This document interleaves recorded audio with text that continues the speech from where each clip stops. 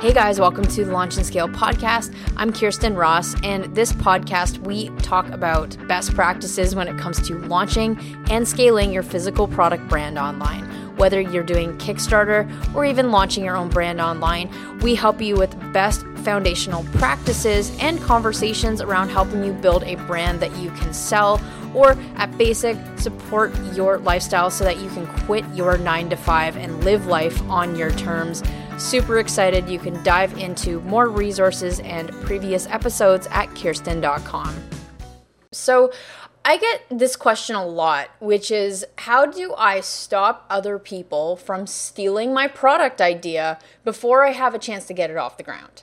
So today's video, I'm going to be talking about my opinion on the matter in terms of where do patents come in, where do trademarks come in, what level of protection do you need, and when. I do need to preface this video by saying that I am not a lawyer and this is not legal advice. This is my opinion from what I've seen work in the trenches with the companies that we work with new products. I will also say that I am creating this video to shed some light on the conversation of like, where, do you even need any protection? What kind of protection is available? When is too much protection? Like, just help you kind of navigate the waters a little bit so you're more literate when you go to speak to a actual IP, trademark, or patent attorney to help you with your specific situation get actual legal advice. So that's a little disclaimer of this video. This is a true opinion piece based on what I have seen in the last couple of years. So the first thing I want to say is that I wouldn't see someone ripping your idea off as a bad thing. If you have something that is worth ripping off, it's going to get ripped off at some point. So I do want to start by saying that, because if you have something that proves to be the next $1 million idea, it's a matter of time until other opportunists are going to come along and figure out how to create a knockoff, fake version of what you're doing. So no matter what you do, what patents you have, what trademarks you have, what protection you have across your brand and your product, if you have something worth its salt, you are going to get ripped off. And that's not a bad thing. Getting ripped off is a high compliment, because then that means that you've discovered a opportunity in the market that someone else didn't. And even better, when you do it properly, you get first mover advantage. So I do want to say that, if you expect to completely protect your product and your brand and you hope it never gets ripped off, I think that you're actually looking at it backwards. So number one, if you have something worth it, someone is going to rip you off, and it's a matter of time. So knowing that, what do you do? Okay, well, as an entrepreneur, you have a couple of options. You can go through the full patent process, full trademark process, spend thousands and thousands of dollars and months to lock in a patent before you even take your product to show to a single person and talk to your market, because you're in so much fear that your product is the next big thing that you just got to protect it at all cost.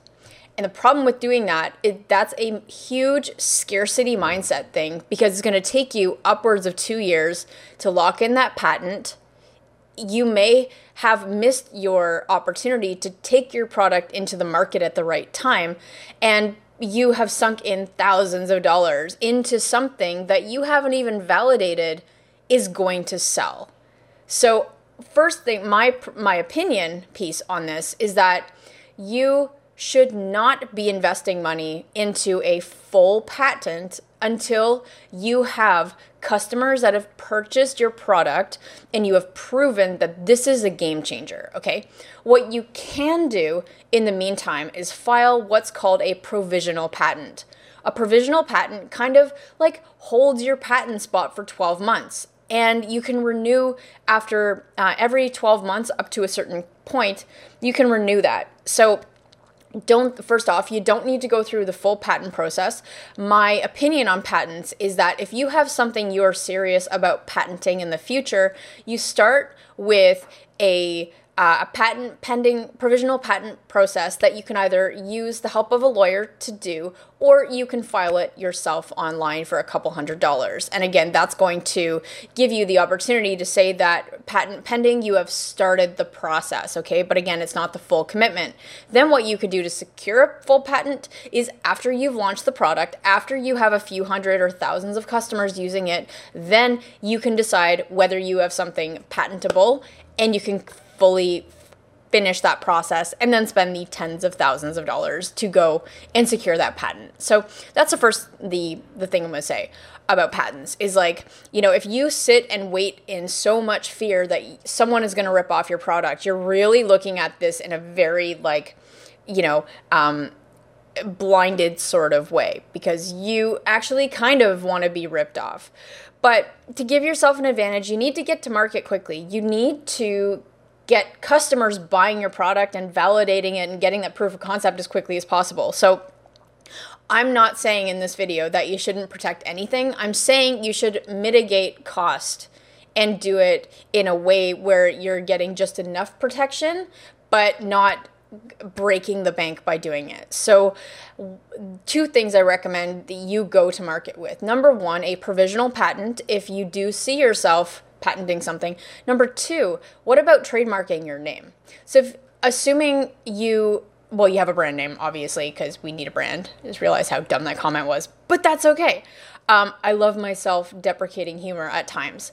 So what about trademarking? So trademarking often comes next after you figure out your brand name. And if you are serious about your brand name, then you want to go to GoDaddy and see if the domain is available, but that's not enough protection. Like, you want to secure the domain name, you want to secure the social media handles for the brand. But before you even do that, you want to do a trademark search using the USPTO database, which I will drop a link below this video. You want to do a trademark search to see if they're in your product space, in your niche that you're working in. Are there any other companies whose name is too similar to yours? Because the thing with trademarking is you are going to get a trademark assuming there isn't a company with the same or very similar name that can be confused with yours in the same space. So you want to do a trademark search. Either you can do it, again, yourself on USPTO website or the U.S. Patent and Trade Office, or you can use the help of a lawyer to do a trademark search and actually help you file a trademark, which will be, the more expensive option, but, it's done properly at that point. So do a trademark search. When that clears, you can file the trademark, and it can take about up to 6 months to get approved for the trademark. So those are like the 2 minimal things I would do. And then another cool tip actually from Stephen Key, when I had him on the show talking about like, how do you prevent people from ripping your products? While he did say, you can never fully prevent someone from ripping your idea, what you can do, and this is a cool trick with copywriting. So this is something, once you have the images that you're going to go to launch with and be public in your marketing efforts, you can actually copyright your images.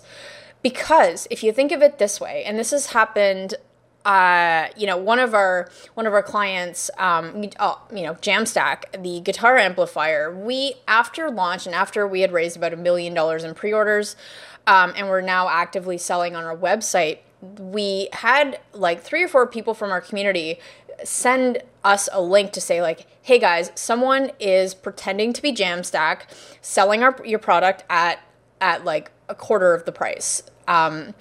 So we quickly sent a cease and desist and like got that taken care of. But people are going to, again, opportunists are going to come and try and rip off your product, which is an entirely different conversation. But one thing they will do is if someone tries to rip your product, they're going to try to pretend to be you. And the only way they can pretend to be you is by taking your images, taking your logo, taking your video, like any assets, and dumping it on a storefront to look legitimate. So if you can copyright your images, it's going to cut down the amount of assets that someone can take and masquerade as you online. Okay, so that's a really cool tip. Thanks, Stephen, for that. And another thing you need to think about is, what if when you take your product to a manufacturer, Be it maybe you're doing a white label or they're using technology that already exists and your product requires like a slight customization of that. You want to look at making sure that the manufacturer isn't actually using or infringing on someone else's patent. Okay, so that's super important, because if you don't do your due diligence on the technology and your manufacturer, you can land yourself in a whole lot of trouble infringing on someone else's patent without even meaning to. So if you do fall under the category of your product may be requiring the use of existing technology or something that may already be like have a patent on it, you want to do your due diligence prior to manufacturing. And the best way to do that is to do a patent search. You could do a patent search through a legal professional to help you with that. So that's just really one thing that people don't really think of until it's too late. So there's multiple layers of protection when to take into consideration with that. So, but yeah, honestly, the point of this video is like you just can't be scared for people to rip off your product. You need to look at it more in terms of, okay, if I have something that people are going to rip off, what is the minimum amount of protection that I can feel good about going to market with this? Okay, so I've already given you my opinion on those two. But also, the other thing comes down to an entirely separate conversation. How can you get your product into customers' hands as quickly as possible? Because the reality is you want first mover advantage, meaning by the time you launch a product, you want to be at a point where you can get that product into customers' hands as quickly as possible, okay? Which crowdfunding terms, or, depending if you're doing a product or a pre-launch thing where you're raising the capital first and then going to market, if you could pretty much have your manufacturer locked in, deposit paid, that means that you can have product in customers' hands within about 3 to 4 months. So before you go to launch, you also want to make sure you have your prototype pretty much final. So it's just a matter of like, okay, manufacturer, here's my cash. Let's go manufacture. So first mover advantage, you want to make sure that you are getting a great product into your customers' hands before someone else has an opportunity to say, that's a great idea. I'm going to start manufacturing and delivering first. Okay, so that is what you can do to protect yourself. Again, this video is not legal advice. This is what I have seen from conversations and what our actual clients are doing to help make sure that they are getting to market as quickly as possible and being responsible with budget, that like money they're actually spending on protection. So, hey, thanks for listening. I hope you enjoyed this episode. For more like it, as well as free resources, be sure to head over to our website, which is Kirstyn.com. It's KHIERSTYN.com. And if you do not want to miss another episode, be sure to subscribe to the podcast on all major podcast platforms or catch the video version of this on YouTube. Apart from that, we'll see you next time. Are you launching a product on either Kickstarter or Shopify and you're feeling completely overwhelmed with the process? Hi there, my name is Kirstyn, the CEO of Launch and Scale. To date, we've helped several online sellers sell millions of dollars online and scale their business from 0 to 7 figures by focusing on building an audience of fans that will actually convert into paying customers. If you're serious about building a 7-figure e-commerce brand with less time and less risk, you should check out our product Launchpad. PLP is a proven accelerator that takes you step by step through the process of launching and scaling your product brand. Brands like the Monk Manual, AberLite, Series Chill, Jamstack, and several others were all launched using our product Launchpad. So if you'd like to be our next success story, go to launchandscale.co/PLP to learn more. And for a limited time, we're offering a 7-day trial of the product Launchpad for only $1. Again, go to launchandscale.co/PLP to learn more.